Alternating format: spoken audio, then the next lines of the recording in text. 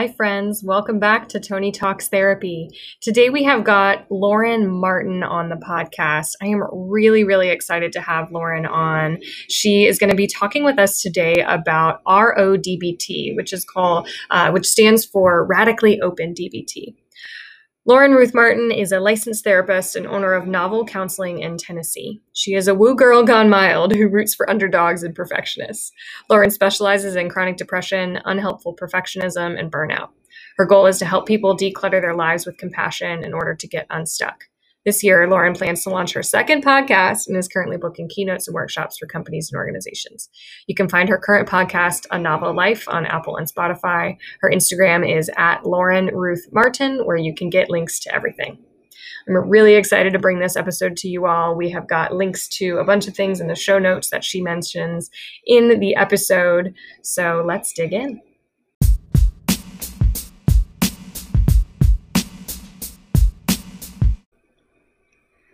Hi, Lauren. Thanks so much for coming on.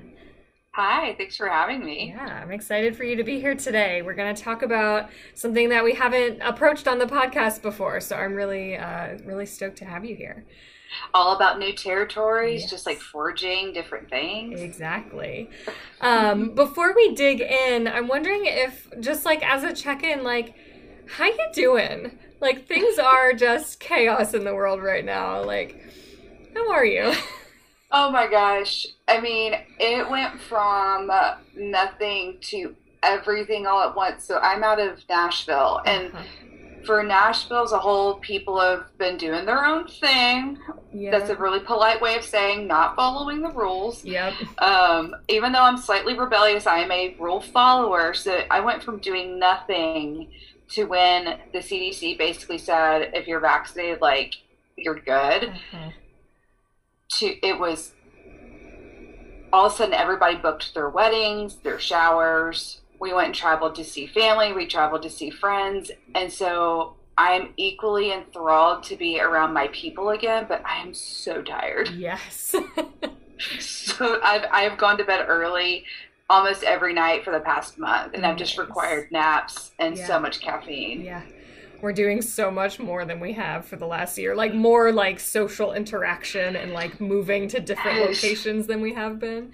Maybe emotionally it's just a different type of experience, but like, oh my gosh, yeah, it's a lot. It's a sensory overload Yes. experience. Yeah, that's a really good way to put it. I took my mask off just for like a few minutes in the grocery store this week just to be like, what's this like? People are starting to do this. And I was like, oh my God. And then you don't realize what your mouth does. Like, I've developed this habit of like mushing. I know it's like we're on audio, but like mushing my mouth together while I'm thinking. Yeah. And now that I don't have the mask, I'm like, my mouth is doing some really ridiculous stuff. Oh my gosh. Yeah, it is. It's going to be just this long adjustment period to after a long trauma, and a trauma that's ongoing for a lot of people. Yeah. Oof. And I almost think that quick 180, I'll be honest, I think right now there's, at least for me personally, I'm a Enneagram 7, if that's like a thing you're into. In Nashville, people like live by the Enneagram. Like, it's fun for me. It's like a Cosmo quiz. I love it. But I'm as like high on the extrovert scale as possible. And so right now I'm super excited about all the things to where, like when you said the like beyond year-long trauma, I've realized I've kind of blacked that out for a little bit, and I have a feeling that come fall, it's gonna come back and bite me in the butt some. Yeah. I think it can do that, right? Like, we're all so excited, or not, I shouldn't say all of us, but many of us are so excited to do stuff again. It's like, I was listening to a podcast the other day talking about the rush to normalcy around like, oh my gosh, I'm so excited to go out to eat and see my friends and travel and do a vacation and see my family. And like, okay, are we doing that at the expense of actually processing what just happened to us? And can we make space for both, right? Can we hang out with friends and do things and travel again, and also make some room to integrate what's happened over the last more than a year? I mean, I hope so, because that's Yeah. what I need to do. Yeah. I'm just like totally outing myself and saying this past month I have like been drinking the like social Kool-Aid Yep. and I know. And I think that's like where the fatigue is also in too, that maybe it's I don't know if this is how you felt, but for me, I'm personally very sensitive to gaslighting. Mm-hmm. And so this past year with how everything was handled felt really gaslighty. And I think that's also where some of my fatigue is coming into, of not second guessing myself as much, or actually feeling safer when I'm around other people that I know are okay to be around. Yeah. Yeah. Just being like, it's fine. Like it's fine. Right. Well, it's such a piece of healing after a trauma is being able to reorient to safety, right? Mm-hmm. Like when we've been in unsafety for a long time, which we have been, and been gaslighted for a long time, it takes a while to reorient to reality and trusting yourself and feeling safe in relationship and in your environment. Like, yeah, it's going to take a while to recover from. Yeah. Mm-hmm. I know that was meant to be a quick check-in, but now I'm like, okay. There's no such thing as a quick check-in when you actually care about the answer. Right? Or when you're like, or when you actually take a step back and you're like, oh my gosh. Right. Like, right. Yeah. Yeah, when you actually dig into it, like, oh, that's where I'm at. I need to maybe do something else. Well, thank you. And I guess I'm wondering, to sort of segue us into our topic for today, RODBT, radically open DBT. I'm wondering, and I might just hold this as we talk, if there are skills within this type of therapy that might help us move back into anything like quote unquote normal, like we might have had before the pandemic. So I might just hold that as like something in the background of this conversation that we have today. So can you tell us what RODBT, let's just start with what is it? Yeah, so the way that I explain this is typically a lot of people that will tell you about RODBT will break it down this way. So a lot of us know about what I call standard DBT. Yeah. It's not like SDBT, it's just DBT, but I call it standard DBT. Mm-hmm. And that, Marsha Linehan, all that amazing jazz, that's designed, so if we imagine a spectrum of coping and temperaments, there's under-controlled, which I'm under-controlled, so very like sensitive to reward, very expressive, very, I don't want to say loud, but like it's very present. Mm-hmm. And a lot of DBT is that top-down sort of processing, like checking the facts, observe and describe. More so of like, how do I make sense of all of this feeling that I have and bring myself from a 10 to like a 4? Yeah. And I'm just going to pause for a second and remind people of the sort of 4 primary skill building parts of DBT. They're mindfulness, distress tolerance, crisis survival, and interpersonal skills. Am I remembering those right? Stress tolerance and crisis go together, and then there's emotion regulation. Okay. Yeah. So those are sort of the 4 tenets of standard DBT. So that was developed by Marsha Linehan, who's actually a Seattle local. She's a UW person. So we've got a lot of Marsha Linehan people out here. So those are the main tenets of standard DBT, and you're saying that that's typically used for people who are that like under-controlled temperament. Did I hear that right? Yeah. Okay, gotcha. And if you think about it, it's the idea of I feel everything so intensely, I express everything so intensely, that gets in the way of my life worth living, because it often pushes people away, sort of thing. Yes. Either pushes people away or, leads to like self-destructive behaviors. Y'all know the deal. So then what's happened over time was that, if you think about CBT, even DBT, even though it has the mindfulness component, a lot of this push for self-control has been around psychology for years, and there's still a place for that. But Dr. Tom Lynch, who was actually studied under Linehan, realized that there were a population of people that were chronically in treatment. They were the best clients. They did all the homework. They did all the things, and yet they were still in really intensive treatment with these intensive symptoms. Yeah. And he recognized that they fell on this other category of the spectrum with over-controlled coping and temperaments. Okay. So like with a lot of attention to detail, very low reward sensitivity, low expression. And I always get the four, all the biosocial stuff mixed up. Mm-hmm. Essentially, what RODBT targets is that over-controlled coping and temperament, because it's a bottom-up therapy. Okay. So if you think about people that will say, well, I don't really know what I feel because I don't really feel anything. So really numb, not as expressive.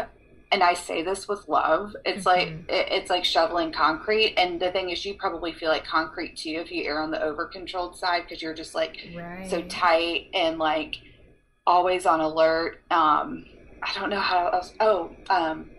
Risk aversive. Risk averse. Okay. Like, and so it's that idea of if we're doing more bottom up, and I'm trying to use my somatic trauma lingo here. But what we're trying to do is to increase the signal with people. So if we think about over-controlled people, where the struggle is with connection, because it's hard to genuinely express emotion when you've numbed out so much. Oftentimes people that are over-controlled are extremely successful, but extremely lonely. They feel very different because they see the world in a different way. I mean, if you think about somebody with a lot of attention to detail, they miss the forest from the trees, that sort of thing. And so what we're trying to really target in RO is not only flexibility in thinking, which is very much like the sister treatment of ACT, but it's also about developing intimacy with other people and finding new ways to express and to go about things the way that we normally would.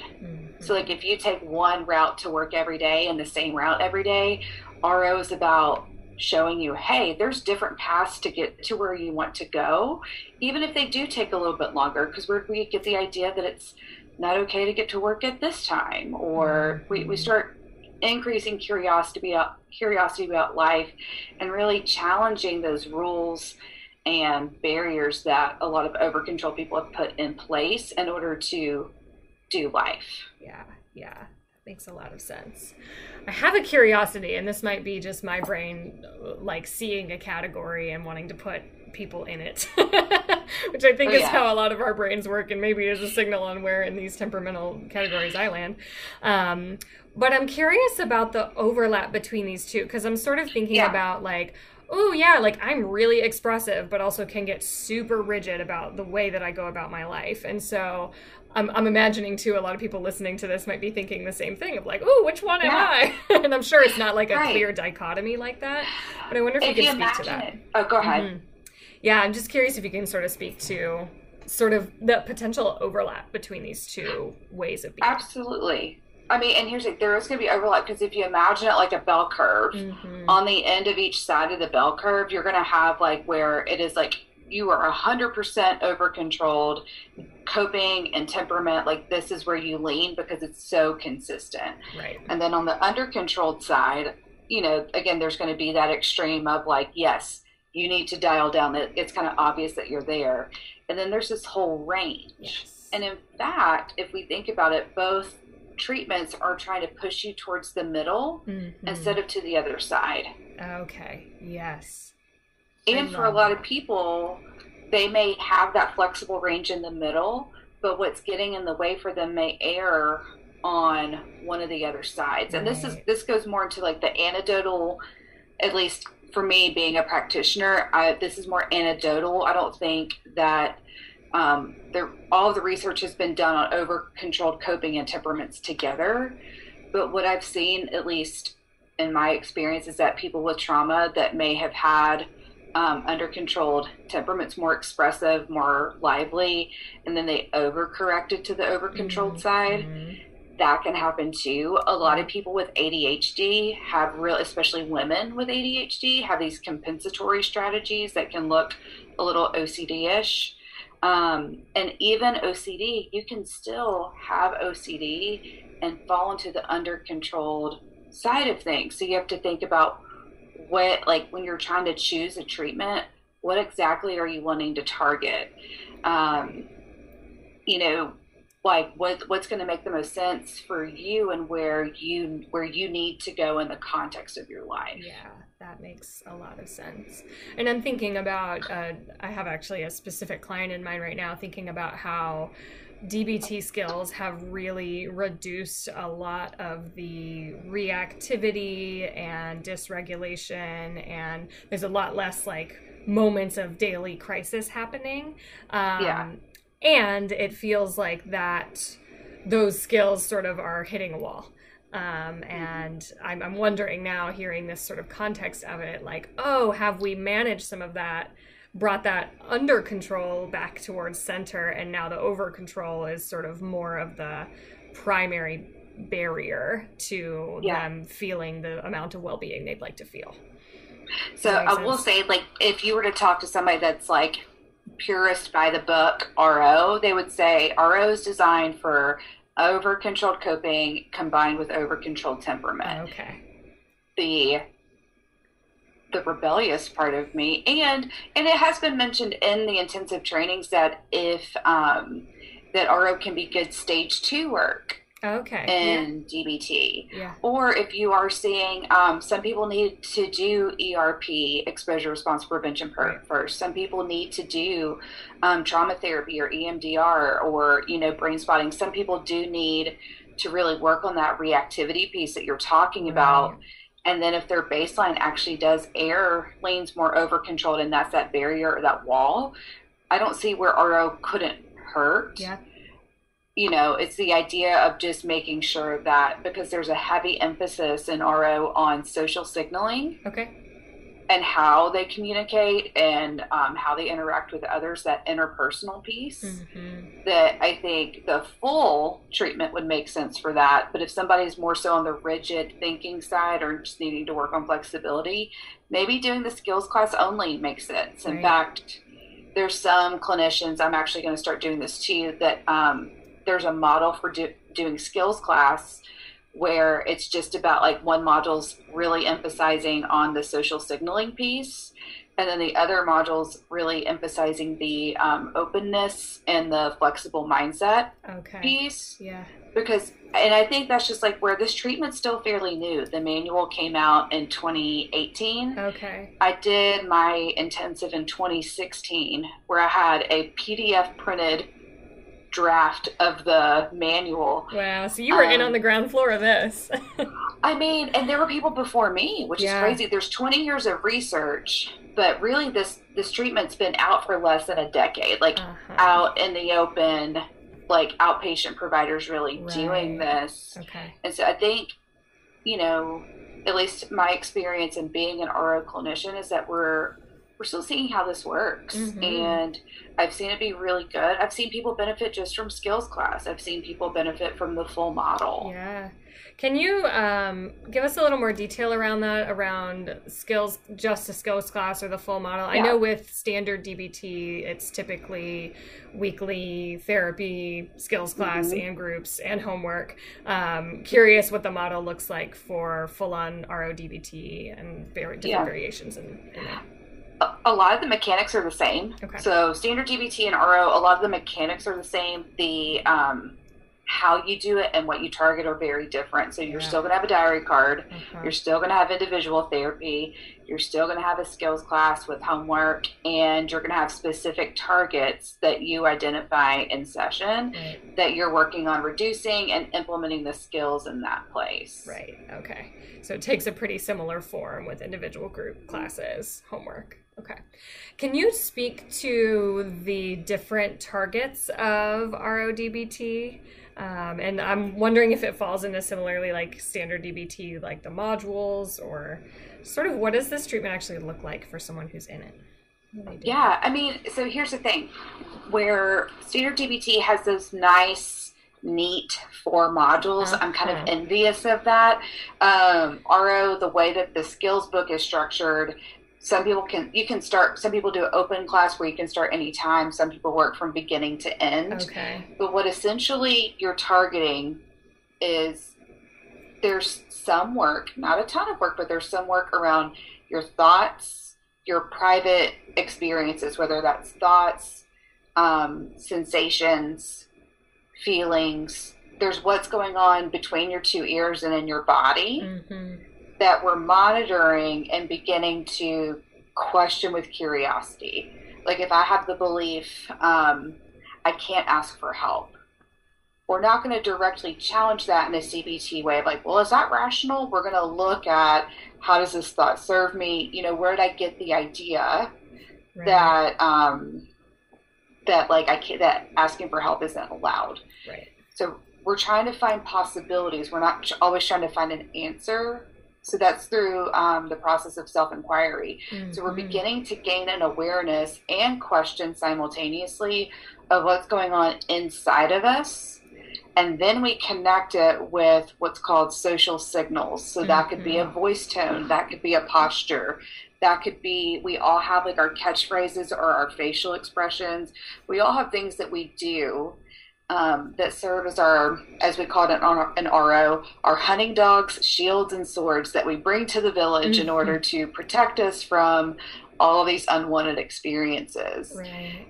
And so what we're trying to do is monitor those, and they hopefully change throughout the course of like treatment, whether that's, you know, RBF, you know, that flat face, you know, and so that for that person, they may monitor the tension that they carry in their jaw, and that might be related to, you know, I must protect myself. And then we pair it with a skill, one that we call the big 3+1, where you do eyebrow wags and you do a closed mouth smile and you're doing deep exhales and trying to show openness through your face, because a lot of times we don't know, like until we see how our social signaling impacts others, we don't really realize how much we're masking. Right. You know, like I used to self-deprecate a lot, and it was the social signal that I actually tracked to see when it would come up. And I was doing just like a clinical training, and I was like, y'all, I've become so, my tone and my voice has become so snarky and I'm self-deprecating. And I realized it was in response to imposter syndrome. Yeah. And so I did an RO, we call it outing ourselves. And I was like, hey, I'm aware that I'm appearing this way, and I'm going to let you know what that's about. So if y'all see me correcting, this is why. And I mean, it's a therapist talking to therapists. So like, you know, I could do therapy. We're into it. They're like, yeah. But, you know, but for for those that are doing full RO or even the skills class, you're beginning to identify those things that you do, whether that's isolation, whether that's crossing your arms, whether that's saying no when really you mean yes, or yes when you really mean no, and really trying to increase the congruency of how we appear with how we are inside. I love that. Increase congruency with how we appear and how we feel inside. Yes. That feels a lot like, so I'm almost done with this sensory motor level 2 training, which one day I just need to do like a solo episode on what I'm learning from that training. But we talk a lot about, so the level 2 is all about developmental trauma and developmental injury. And so we talk a lot about what sensory motor calls adaptive strategies, that there are these ways that we organize our body to protect ourselves, to essentially survive the life that we've had up until this point, that may or may not actually be getting us the connection that we want. Right. So my adaptive strategy is called sealing off. And so I tend to like close up and like be vulnerable, but not so vulnerable that like it feels unsafe. And like there's this whole, and there's a body organization that comes with that. And there's some work in sensory motor to sort of soften, or really every strategy sort of needs different things. But there's those ways to be like, oh, this is not actually aligned with what I want or how I want to be in my relationships. And so how can I help my body know that this is not necessary anymore?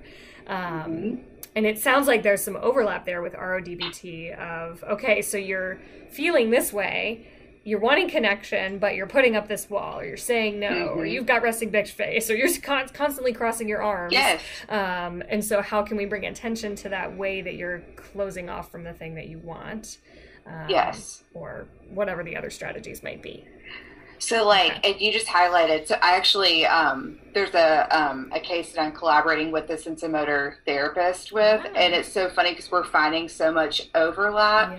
And so like what you were describing with the sealing off, that can actually appear, well, it depends on how it presents. So underneath over control coping, we have two subtypes, agreeable or disagreeable. And so the more pushback type, which I think would be associated with the closing off that you're talking about, may look more disagreeable, especially if there's like the scowl and the like, I'm too cool, or the sort of, you know, slightly cynical, or I'm fine, flat voice tone. But then we have that agreeable side, which I forget because I have just enough knowledge on what the therapy you're talking about. But what's the one like where, I don't know if it's like one about serving others or... Oh, pliant collapse might be the one. Something like that. Yeah. But like that agreeable side where it's like, oh, no, like you do it. You're so much better than me. Or, hey, you know what? It's fine. I'll clean up. Like, you're fine. Go sit down, kick your feet up. I can handle it. And that it's like that very like, you know, almost like dead eyes, like Stepford Wives, like, we got this, I'll take care of it. I always go really Southern when I go agreeable. I actually just noticed it. I'm like, are you doing like, bless your heart? I'm from Virginia, so I know that tone. I know when somebody's bullshitting me.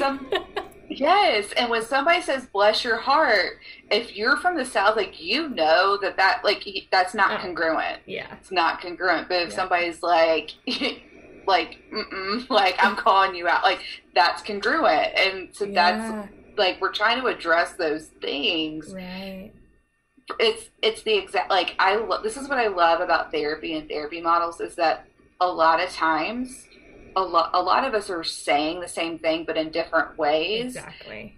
And those different approaches are so great because not everybody learns the same way. Not everybody thinks the same way. Not everybody talks the same way. And so it's like different languages for different words. You know, you're speaking French and I'm speaking Spanish. And at the end of the day, we're wanting the same thing for our clients, and that's to be connected and to be flexible. Yes. It makes me think of what is the FACES acronym from, I think it's Dan Siegel, flexible, adaptable. I'm going to forget the rest of it now. I know, my mind's blanking. I'm like, because like, again, DBT and RO have so many acronyms. And I was like, the FACES acronym, I don't know what that one. It's Dan Siegel's. It's like this acronym around like the best well-being or something. It's FACES, and it's systems that are flexible and adaptable, and then there's a C and E and an S, and I can't remember what they are right now. But I hear that flexibility, really working in flexibility in RODBT, that it's not like you are wrong for constantly crossing your arms in relationships. It's just, let's create some flexibility so that that's not the only response you have. Exactly, because in that, like, me crossing my arms in some situations, like, this is actually really comfortable for me. And that's what I love about RO2, is that we're not going to fix what's actually serving you. That's why, so if we think about other therapies like acceptance and commitment therapy, where you are always orienting towards values and the goals that align with that values, same thing in RODBT. What are your valued goals? What relationships are you genuinely trying to work on? Let's start there. Because if you think about being a perfectionist, and if you think about, you know, being a high achiever, you want to change all the things at once. And what happens is that we change a lot of things. We don't, like, I want an over-controlled person building my airplane. I don't want an over-controlled person, like, being the DJ at my wedding, but I would for sure want them planning my wedding. You know, it's like neither of these. Room for all of us. I love that you're highlighting that like neither of these strategies and nothing in between are wrong or inherently bad. It's just about, there are times where it might get in the way of your well-being. It might get in the way of meaningful relationships, and in those places we want to introduce more flexibility. Yes. I love that. I highlight that point because I see so often, and I think this is like by virtue of being a therapist on Instagram all the time, all of these posts where it's like, you have X problem if you have this list of symptoms, and everybody in the comments is like, oh my God, it's totally me. How do I fix it? And I'm like, okay, hold on. And I'm falling victim to it right now. I'm like trying to diagnose myself as over or under control. And I'm like, wait, hold on. Like there's a ton of space in the middle and neither of these are wrong and there's nothing to fix. Right. Ooh. Yeah.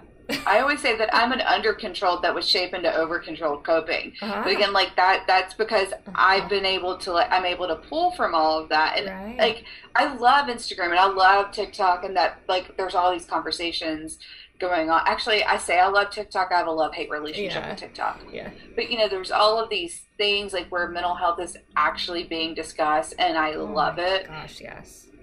And I'm going to say something that people probably don't believe. I use the DSM because I use it and it's not the end all be all. Exactly. And at the end of the day, it's a collection of symptoms. And so if we look at the symptom and get to know that with curiosity, sure, it may fall in some of these categories and it helps to know what the driving factor is to guide your treatment. But a diagnosis isn't everything. And for some people, it can be a game changer. Exactly. So it's that whole thing of like, I'm a big dialectic person of both and I think that it's great for people. I like it sometimes too. Like, oh, like I'm an Enneagram 7. That explains so much about me. But I think where all the education about mental health comes out is that we're really quick to hold on to that like a label. And I think that's a big thing for me that, you know, especially because a lot of my clients have more long-term diagnoses, whether that's, you know, an enduring eating disorder, chronic depression, ADHD, bipolar disorder. Like that's a thing that you have. Like it's a collection of symptoms that you have. It's not who you are. Yes. Yeah, that we diagnoses or even categories of things like this, or like a personality, you know, I'm an INFJ in the Myers-Briggs and I like super identify with that.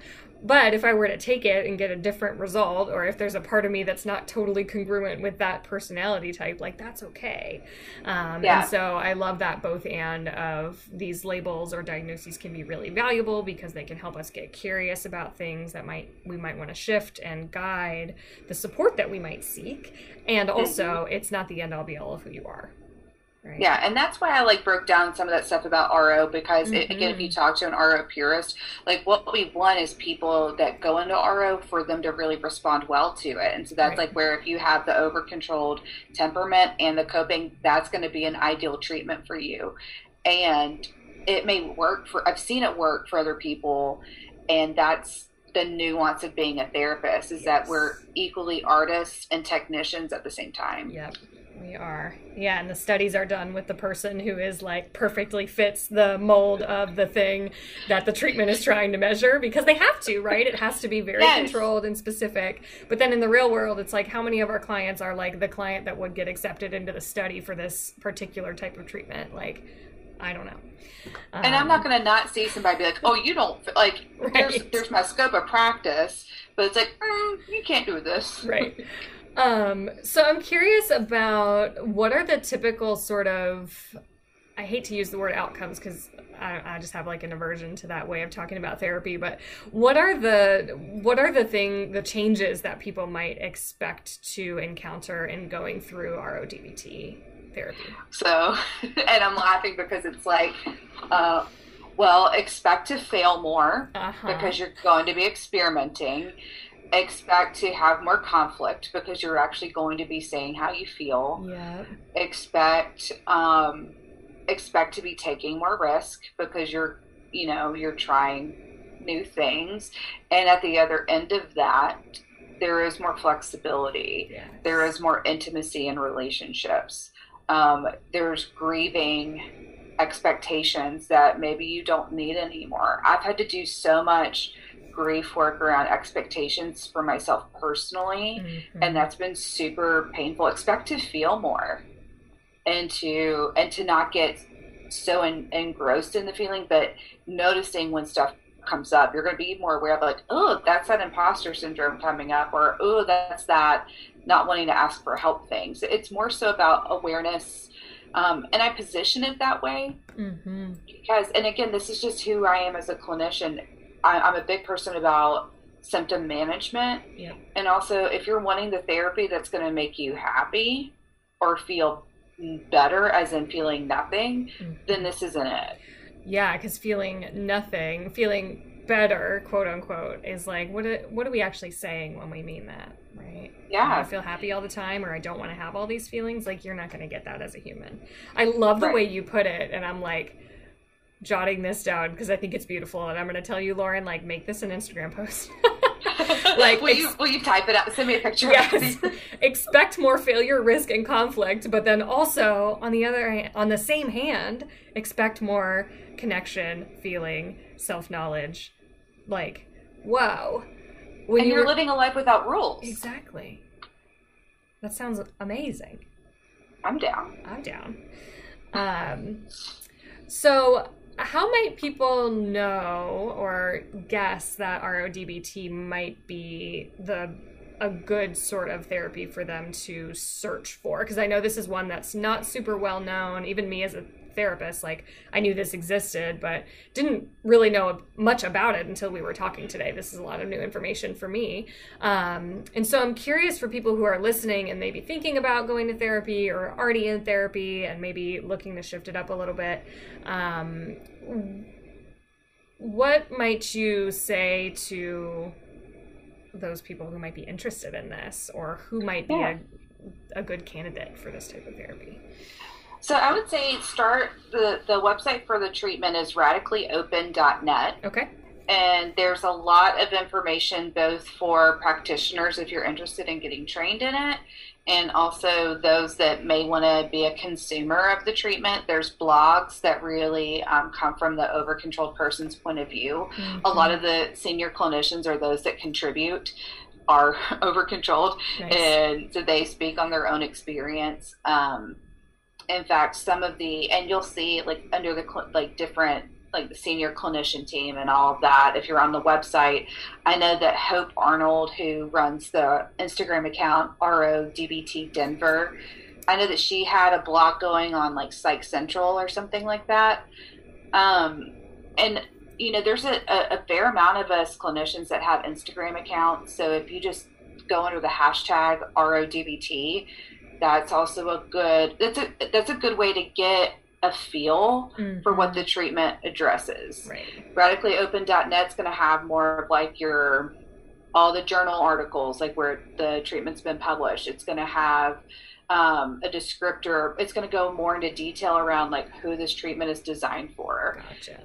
Like typical diagnoses will be anorexia nervosa, social anxiety disorder, obsessive compulsive personality disorder, some autism spectrum disorders, and treatment resistant depression. Those are your typical, that's what the book will say, this is what it's designed for. Right.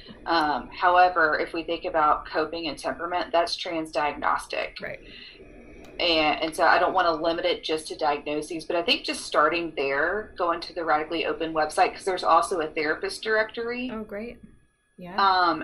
And I don't know if every clinician does this, but a lot of us, especially like within the state, if you go to your state and you email an RO clinician, and if they can't, fit you in, then they can at least see who else is doing it, because a lot of people are doing the online training throughout this year and they're just waiting to complete it. Right. So I mean, you're right, it's a newer treatment, and a lot of us are trying to put as much information about that as possible. Yes. On my website, novelcounseling.com, I think at the bottom of my website, all of the podcasts that I've been on, there's a playlist. Oh, great. And then my podcast, A Novel Life, has a lot of RO influence in it too, and you'll see in the descriptions like if there's a specific RO skill that I go over. And even on YouTube, there's a person that has done like breakdowns of each skill. Yeah. Like they've just done like mini classes on each skill. I mean, awesome. That's why I love the internet. Yes, me too. If you could teach, so we've got a few minutes. I'm going to ask you two more questions. One, which could be an entire another podcast episode. Wondering if you could teach us maybe one or two of the sort of skills someone might learn in Radically Open DBT, if you've got like a 1-minute skills review. Yes. All right. So one of my favorites, I always say this at the start of class to like where my class members make fun of me. I'm like, this is my favorite skill. Yeah. So this is lesson 8. It's called the SAGE skill, and it's about shame, embarrassment, and self-conscious emotions, because we all experience shame. In fact, as humans, we will do anything to avoid feeling shame. And if we think about it, guilt as an internal experience is anticipation of shame and disconnection.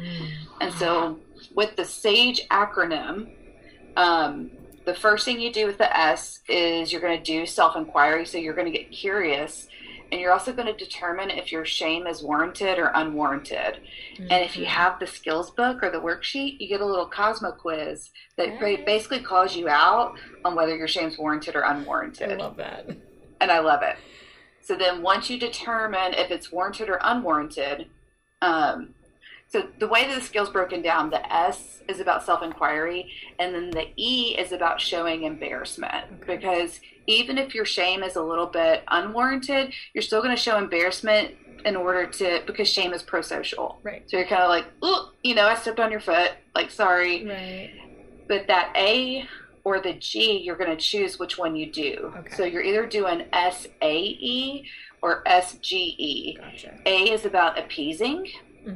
And in the book, we actually talk about what it means to show appeasement. And so I'll describe it like I'm doing open hands and I'm shrugging and I'm tilting my head to the side because that's an appeasement gesture. Right. And you're softening your face, but you're also not falling on the sword. Right. So you're appeasing with confidence. And then it goes into more detail as to like what you can do or say to make that appeasement. Okay.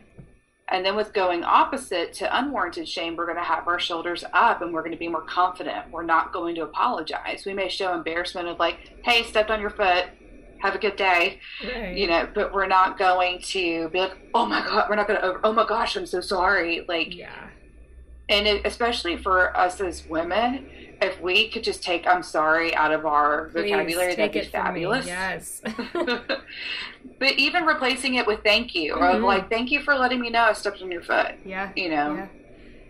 So is that the G? That's G. It's going opposite because you're showing embarrassment that you did it, but you're not appeasing. You're just saying, hey, thank you for letting me know. Yes. Because you're going to act as if you didn't do anything wrong because you didn't do anything wrong. Right.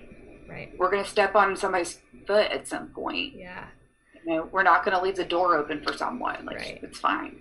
Oh, the SAGE skill. I love that. Now I'm going to hop onto the RODBT website and look up all the skills because these sound so awesome. So fun. I love this. So thank you so much for coming on. I feel like we really could do a whole nother episode on this type of treatment, so we might have to have you back. But let us know where we can find you, your website, social media, anywhere else, any other stuff that you're doing that where people can learn more from you. Tell us all of it. All right. So Instagram is at Lauren Ruth Martin. Novelcounseling.com is my therapy website. This summer I'm launching the Lauren Ruth Martin. It sounds so cheesy, but I'm not gonna be embarrassed. I'm launching my own brand, which will be e-courses. I do speaking, so if you want it, not just about RO, but about burnout, pandemic reentry. I love doing talks, and I tailor it to whatever group I do a talk with. So I'm booking keynotes, and so through that website you'll be able to do it, and you'll have access to all the content like this. So just like a quick little reference. And then my podcast is called A Novel Life. So that's very much associated with the therapy practice and the therapy models I practice from. It's almost like a quarantine diary too, because I was just sharing bits about my life every week. And so it's just, that's going to stay its own little thing, because that was like my COVID project. Yes. And then I'm launching another podcast this summer that's going to be an interview based, some solo episodes that I'm really excited about too. Yeah. Does that have a title The name yet? isn't done yet. Okay. It's hard to land on one. I thought for like weeks about renaming this or not renaming this, or like, gosh, it's my name, and like, oh my gosh, it's a whole thing to name a podcast. It's like one of those things, like they don't teach us this in grad school. Like, hey, you're gonna you can come up with a brand. And I used to be in radio, so I love this sort of stuff, but I never want to like seem for lack of a better word, douchey about it. Right. You want to be a good marketer, but not an annoying one. And like, Right. yeah, we don't learn any of that shit in school, which No. there's a whole nother podcast I'll do. Marketing for therapists. Right. Oh my gosh.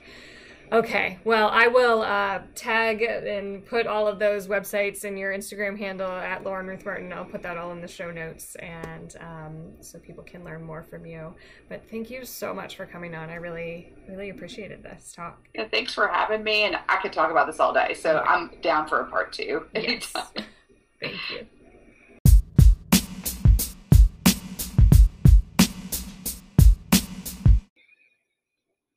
Phew, that was so interesting to learn about. Like I said to Lauren, really didn't know a lot about this specific therapy modality going into this episode. So I feel like I just learned a ton. I hope you learned a ton.